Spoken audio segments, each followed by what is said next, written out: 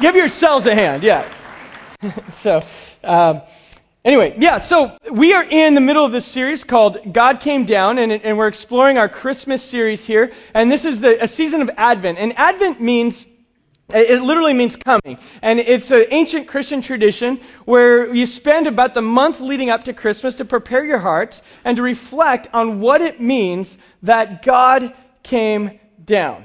And so that's what we'll be exploring. And last week we kicked off the series with an exploration of what it meant when the angels appeared to Joseph and Mary. So this week we're going to continue with that and ask the question of what does it mean that God came down and some of the unlikely people that he encountered.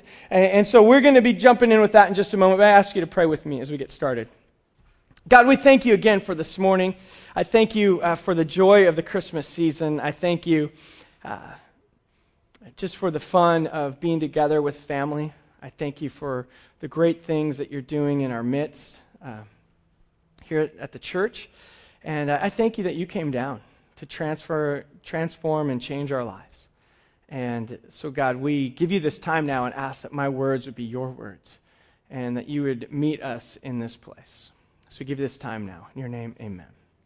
And invite you to open your Bibles to Matthew chapter 2. And as you find your way to Matthew chapter 2, also want to say this is a great time of year here even at the church. And I want to just call out a couple of people. Yesterday we had the Women's Tea, which is an annual event here. And this place was filled, it packed all the way with tables and the women had a great time yesterday, and we just want to, Sandy Byers and May, I don't know where they are. I think they took a vacation to Hawaii. But they coordinated the event, and it was a great event, so I want to say thank you to both of them and all the guys who got to serve. My wife yesterday said, this is kind of like a men's ministry event because all the guys get to hang out and serve together, and so that's kind of the advantage of it.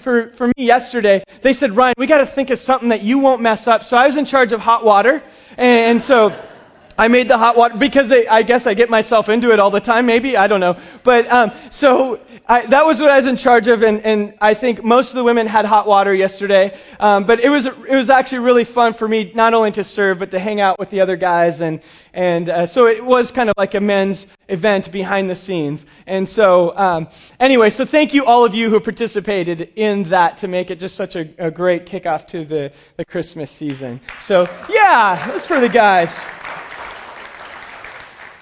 All right, so I was thinking the other day, my son asked me, we were talking, he said, what is like one of the most Christmassy places that you could go to? What's somewhere on the earth that's like the most Christmassy, has the best feeling? Because we saw a clip of someone ice skating in Central Park in New York, and it was, one of the movies that had the snow falling. Like it's kind of hard to beat how Christmassy that is. Maybe the Christmas tree in Rockefeller Square. If you get lost in New York from your parents, that's where you go. You find them. And a couple of you know what I'm talking about. Yeah. So that's very Christmassy. I know one year I was in Vienna, Austria, leading up into Christmas. That felt really Christmassy, kind of Sound of Music with snow. And so you had the white lights and the trees and all this.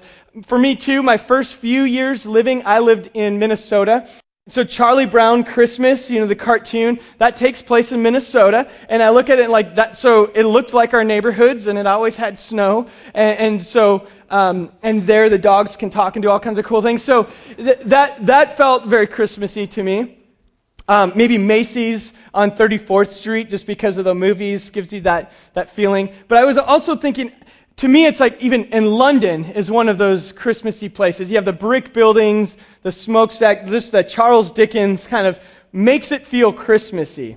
And when I was thinking about that, I was reminded of this story of one time when I was in London with my family. We were living overseas, and we were moving back to America. We had a few days in London, and we were kind of touring, had a really great time, a good day there.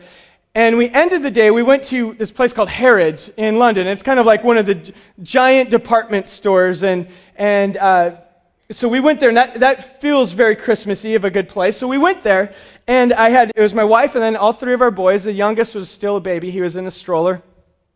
And we were kind of going around, and we went to the kids. There's a floor for all toys and stuff like that. So we went there and played with everything for a while, where my wife, I don't know where she was during that time, but she found us eventually.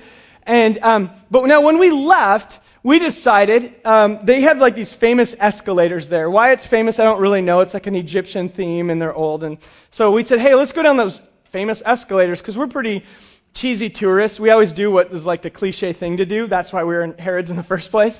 So they went to go down the escalator, but I had Ben in the stroller and I wasn't able to go down. So I said, go all the way down to the bottom. And Ben and I will find an elevator. We'll meet you there. But just stay at the bottom of this escalator. So Sarah and the boys, the older two boys, went down, and Ben and I found the escalator. We had to go through just all over to find there. Finally got to the bottom floor, went over to where we thought were, and started looking around and couldn't find them. We thought, okay, is there another escalator? Did we somehow, what happened? And so we kind of looked, and there was a security guy there with us, and I said, can you like make an announcement? He goes, no, people get lost in here all the time. We don't announce anything. I'm like, okay, great. And so he said, okay, we'll stay put, and we ran. We didn't make it to the bottom floor because the elevator didn't go there, but so we ran down, looked there, they weren't there, came back up, and finally the security guy says, hey, I will go down to guest services for you. It's right below us. You stay here, so if they come by, you'll see them. I'll go down and check in for you and come back. I'm like, that's great. Thank you so much. So he does that. He comes back. He goes, hey, down there at guest services, there's a wife with 2 kids who are looking for their dad and another kid. I'm like, great. He said, but they found their person. I was like, are you serious? And so that didn't work out. So a long story short, or a short story longer than it needs to be, I don't know. But either way, what happened is it went 45 minutes, couldn't find them. An hour. And at this point, I went to call my wife. So I called her, and I had her phone in the stroller with me. Yeah. So it got to the point where I just said, and this is a bad feeling, right? And I knew like they're okay. They're going to be okay, probably. And I have Ben, and I started thinking like, well, I can raise him by myself. We'll be fine. I mean, it's not that hard, But so the decision we finally made is that the one thing we both know where to find each other is back at the hotel. So I got Ben, and it was feeding time, and I didn't have what he needed, but so I went and bought some milk for him, and we took, and it was like a 45-minute by underground and bus to get back to the hotel, which was at the airport. And I thought, well, she's in central London with two little kids. What could go wrong? So I went back, and the whole ride going back, you just have this feeling like, oh, this is not good. And even though I was reasonably sure they would make it back, halfway through the ride, I realized I also have her purse and her money. Come on. And then I'm thinking, what would I do? Well, what I would do, we just lived in the Middle East. So in the Middle East, if you want something, you keep asking and you just get what you want. You just keep begging and fighting and whatever. So I thought I would just go to the underground and explain myself. And then if they didn't let me on, I would sneak on. And so I wouldn't really if they didn't let us, but they would let you in, especially with 2 little kids. I would make their faces dirty and go, look, come on, how can I get back? And I thought my wife would at least do that. She would hate it, but she could do it. And so I just thought, okay, we'll go back. We got to the hotel. Ben and I started walking through the lobby. And at this point, I'm thinking, I'm glad Ben made it back, but I'm going to die soon tonight when my wife, if she makes it back as well. And I see some nodding heads. Yeah. And I walk in the lobby, and the manager, she comes after me and goes, Mr. Rosenbaum, Mr. Rosenbaum. And I turned and looked. She goes, you're Mr. Rosenbaum. Yes. And she said, I just got off the phone with your wife. Your wife and kids are okay. And I thought, oh, good. And she says, and they're on a cab right now on their way back. And they're going to be here pretty soon. And this relief that hit. And what turned out is Harrods let her call the hotel. They said, just use her phone. And then the hotel arranged. They called someone. The cab picked her up, brought them back. And the hotel even paid for it. Which in London was probably like $150. It was pretty cool. But so I ordered like all the dinners off of the room service, so when they got back there would be a feast. Just like, I know you're hungry, you didn't have money, but so they made it back. But that moment when I heard that they were okay and going to get there, that news was the epitome of relief and joy when I experienced that.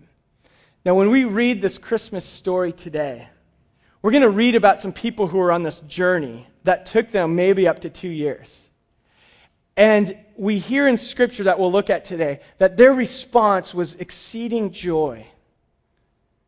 And I think, what elicits exceeding joy? It's when you are expecting and waiting for something more than anything. And I think we all probably have stories that maybe remind us of that. And so let's look into the text today.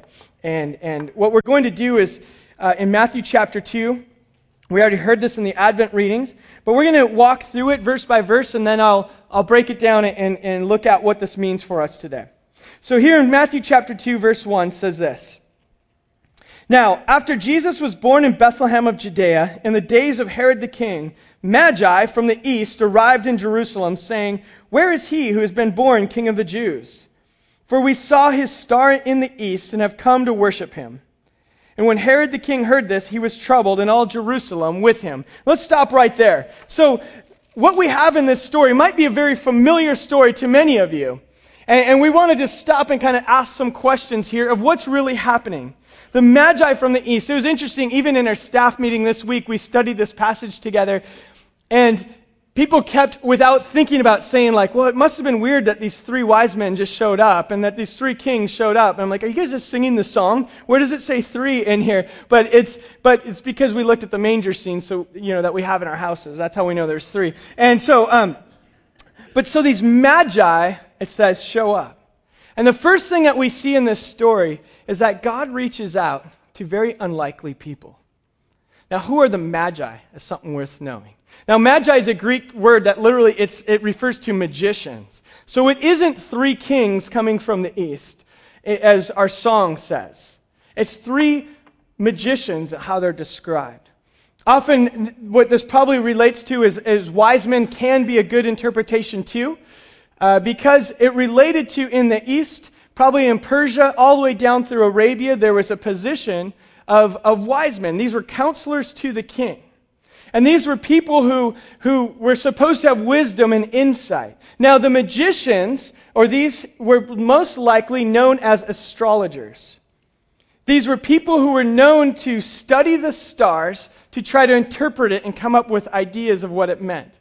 So specifically now what we have here in this story is people who were coming from the east, and they were known to be people who study stars. Now, the thing about that is that in the ancient world, where they came from in particular, people gave a lot of credibility to them. They said, if anyone understands how to study the stars and interpret the signs in the sky, it's the Magi in the east. So, interesting that they see a star and show up. Now, here's what's unlikely about God reaching these people. Is Scripture teaches that you're not to engage or involve yourself in the study of stars for the purpose of interpreting signs and wonders. And the reason is this, is because what happens is we're actually attributing divine characteristics to created things. We're attributing, saying that the stars have the ability, the universe is sending us a message in the stars. And what happens is we start putting this divine attributes to created things. We're worshiping creation, not the Creator. And so Scripture tells us throughout, the writers of Scripture in the Old Testament refer to and say, hey, the astrologers, the magicians, those who are practicing divination, those are on the outside of what God is asking you to, people who are on the outside of God's plan, and you're not to participate with this. Don't associate with that, because that's people who are worshiping the creation, not the Creator. In fact, here's a collection of verses out of Deuteronomy. I have it on the screen for you. It says this, "Do not learn to imitate the detestable ways of the nations. The nations you will dispossess. Listen to those who practice sorcery and divination," talking about those who practice signs and wonders and study the stars. "But as for you, the Lord your God has not permitted you to do these things. Anyone who does these things is detestable to the Lord." So, the Christmas story begins by saying, Jesus is born, and those who are detestable to the Lord show up. Unlikely people show up on the scene. You see, because it's so easy in our minds and in our worlds to say, God, these are the people who are detestable to you. These are the people who are unreachable to you. These are the people who don't measure up to who you are, so let's just put them aside and reach the reachable. But the Christmas story begins when God comes down. He says, no, I'm going to start with the detestable. I'm going to start with those on the outside. We'll even see next week with the shepherds, the unclean ones. The story of Christmas starts there. Unlikely people. The other thing we learn here is in the first few verses is God uses very unlikely means.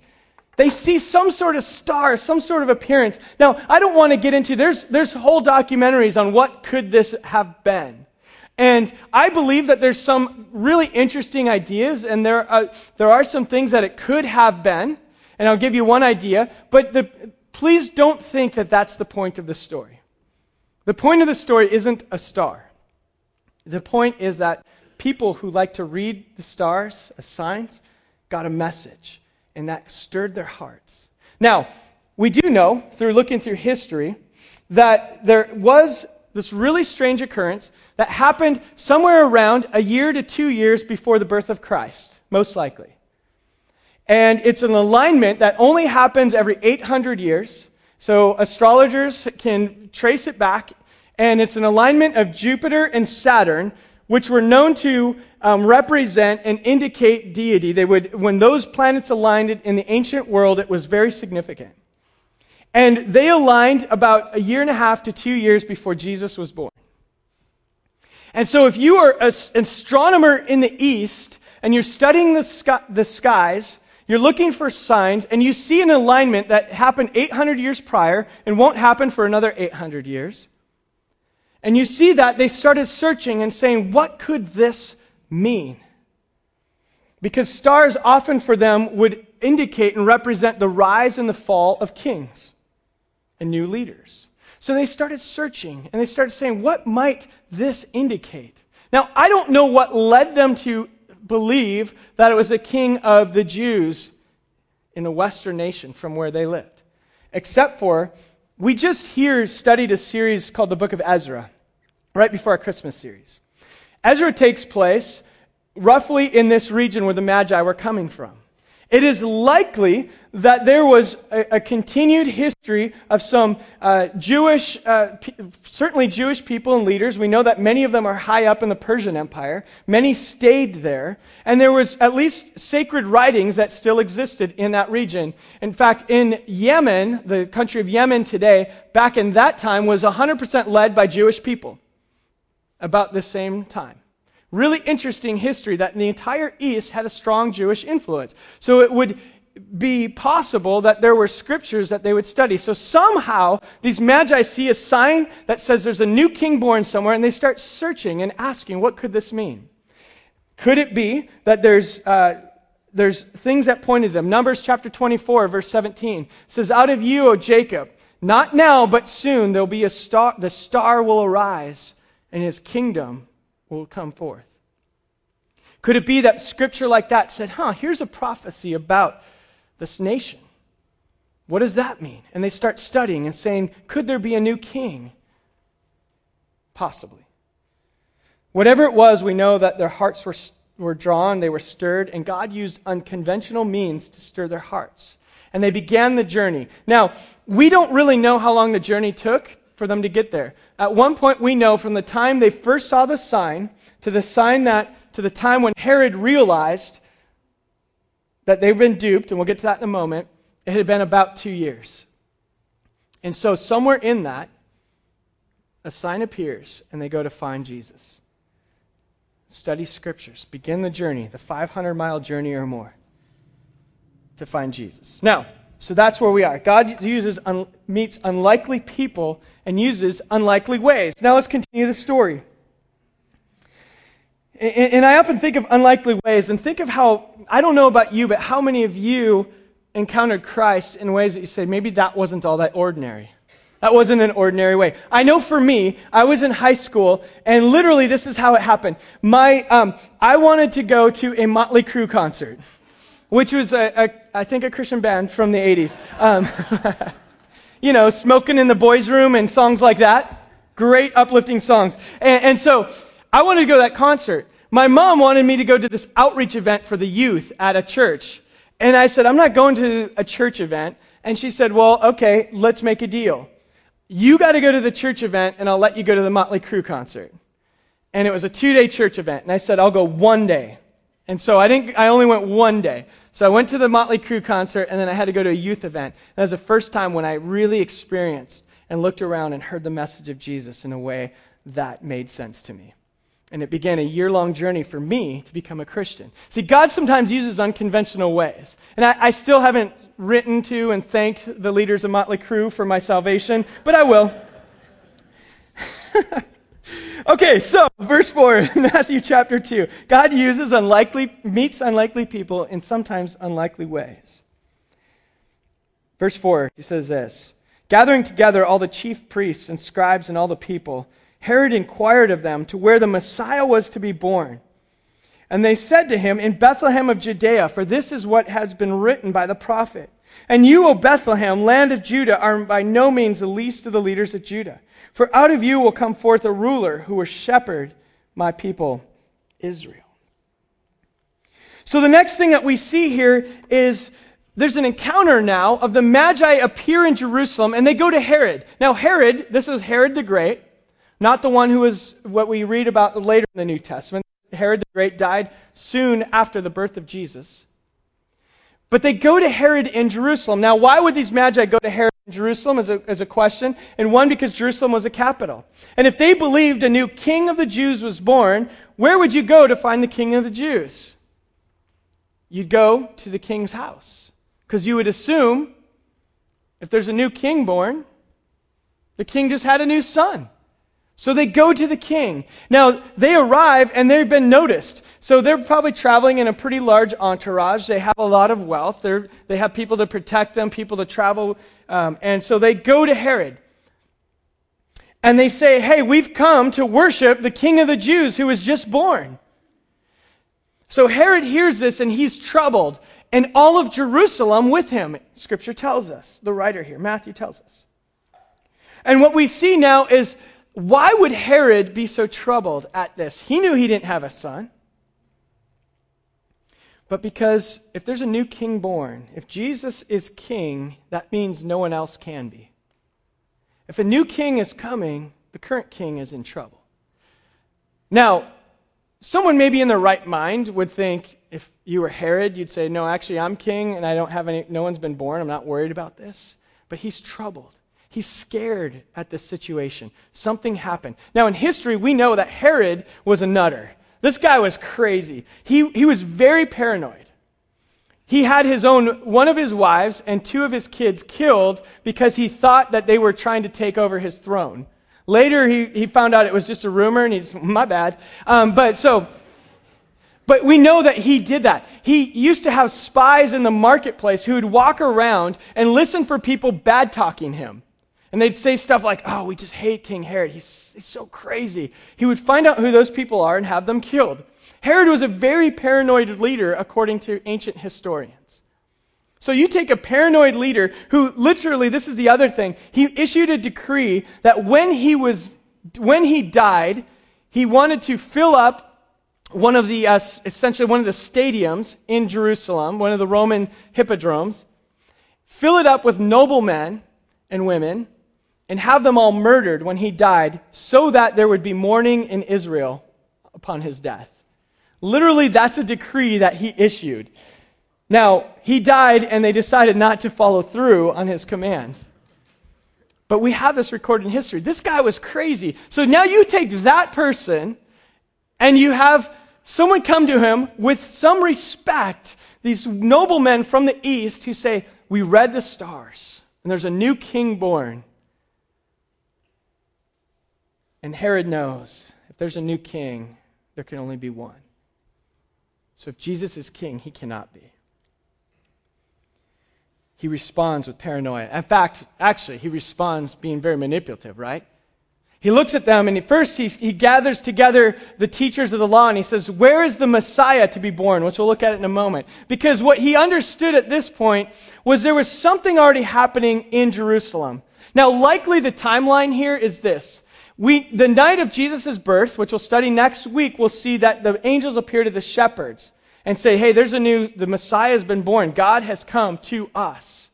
And it says in that passage, the shepherds began telling everyone about it.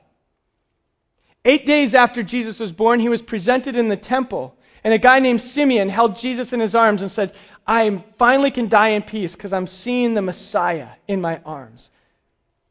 So there's rumors spreading around Jerusalem at this point saying, could it be that the Messiah has been born? They're already thinking about it. Herod would have known of this. So now you have Magi from the east show up and say, hey, the King of the Jews is born. And he looks at his teachers of the law and says, tell me, let's find out where this person's supposed to be born. Now, why would he want to know that?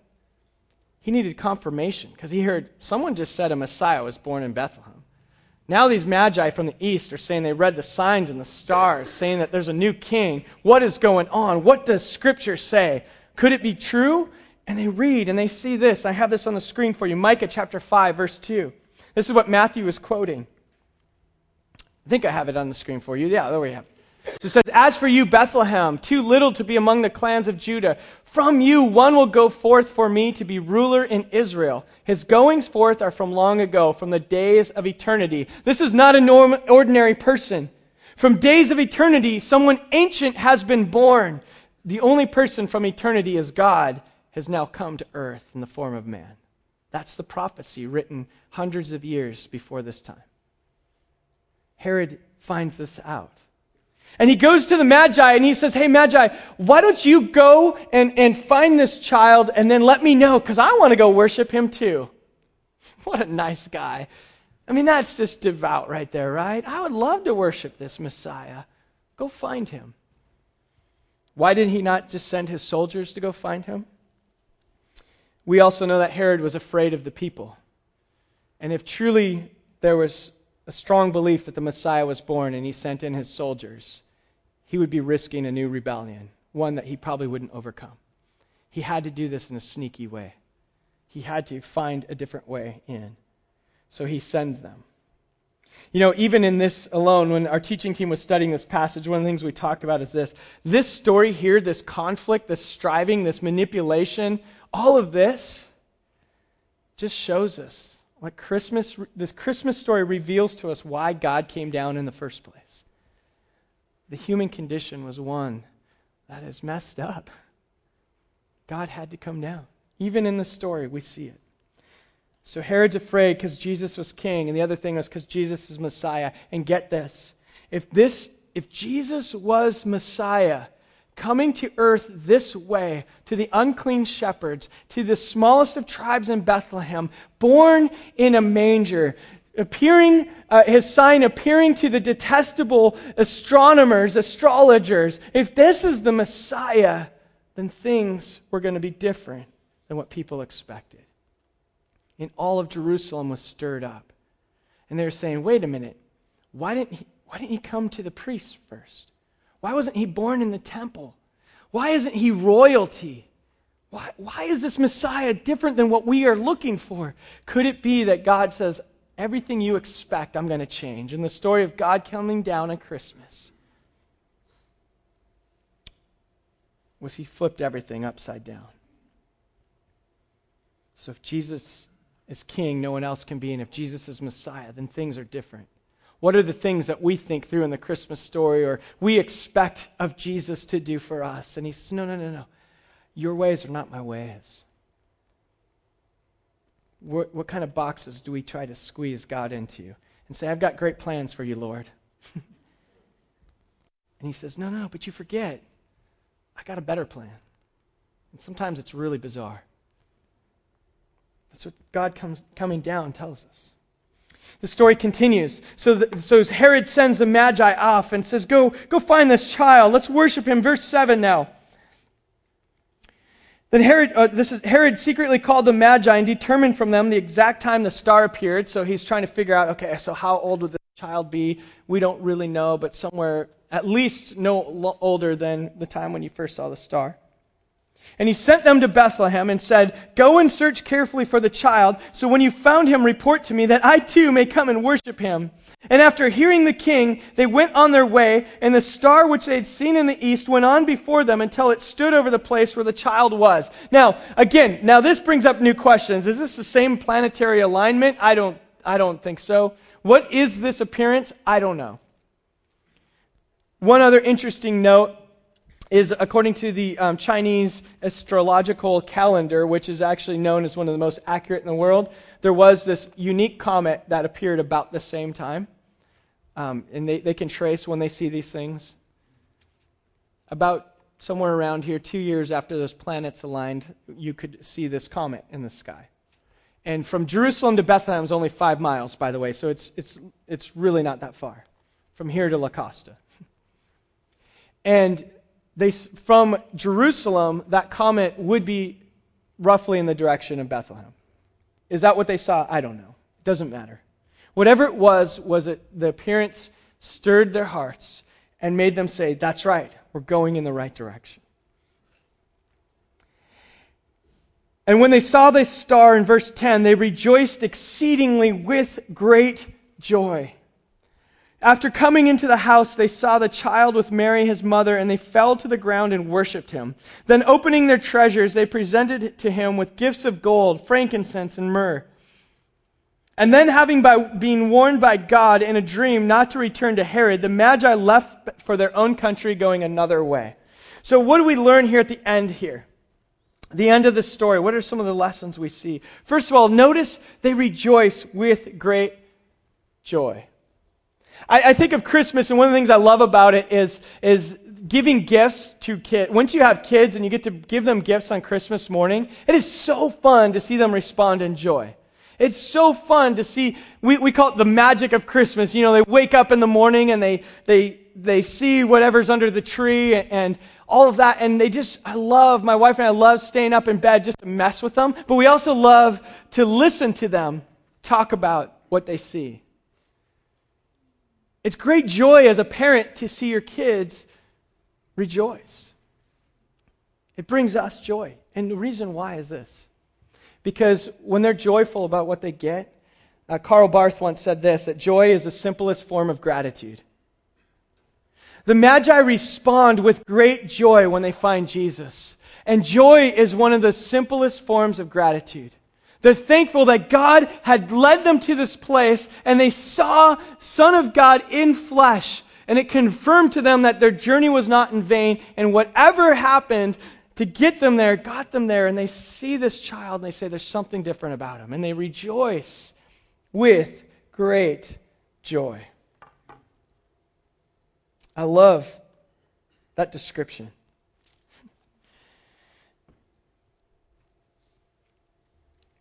And for me, it did take becoming a parent, I think, to really understand how fun it was and what it must mean to our Father God when we have great joy about Jesus.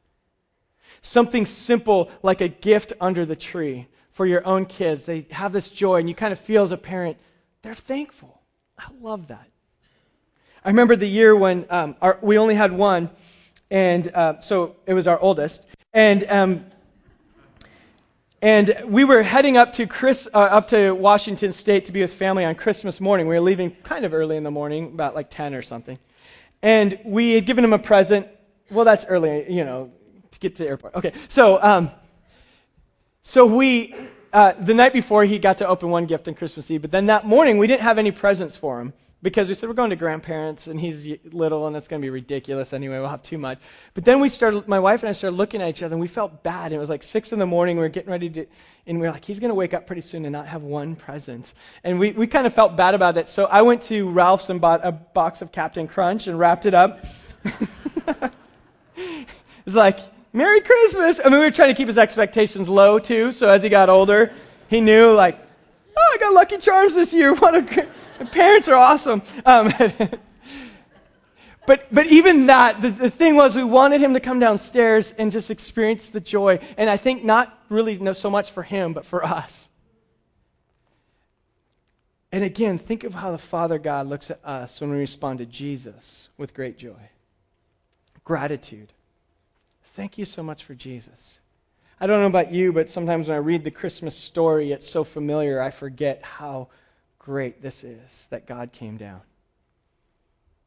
And I don't always respond with joy and celebration. God, you came down into this mess, and you're changing everything because of it. You came down into this mess with messy people like me. God, we're so grateful for Jesus. Respond with joy is a lesson we learned here. The next thing that we learned, the final thing for this morning, is this. When they saw Jesus, they fell down to the ground and they worshiped him. They worshiped him. See, when we reflect on the story that God came down, we should be able to have joy. But we should also, the natural response should be worship. It should be worship. And I don't just mean singing a song. That's a great form of worship. That's actually more of expressing gratitude. That's a good thing. And we're going to do that in a moment. But worship is bowing down. It's interesting. Isaiah chapter 49 verse 7, it says, kings and princes will rise up and bow down before you, the God and Savior. Isaiah 45 verses 21 through 24 says, I am the only God and Savior. There is no other. Every knee will bow down before me. Prophecy about the Messiah. Paul writes in Philippians chapter 2, verses 10 through 11, at the name of Jesus, every knee will bow and every tongue will confess that he is Lord. Isn't it great? In the very first Christmas story, we have people from the East who are not Jewish, who are studying the stars, who come and when they see Jesus, they bow and worship. They adore. Do we bow and adore? And say, Jesus, we bow before you because you are King, we are not. You are Lord, we are not. This Christmas season, as we reflect on the message that God came down, can we reflect and be people who say, we make you Lord of our lives. You are the King. Some of you in this room here today have never done that in your life. We've never bowed and said, Jesus, I want you to be Lord of my life. I want to respond to the message that you came down to bring life. You see, this is the beginning of a journey. This is the beginning of a story. When we read the rest of the New Testament, we see how people start experiencing this new life that only comes from Jesus.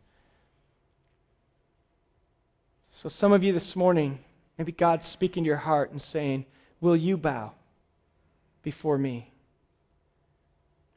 You might be unlikely. You might be the ones that you say, but surely not me. He says, no. I love the detestable. I love that. Good news, that's who we are. And he came down for us. For others here, maybe you've already bowed your knee before Jesus and made him Lord.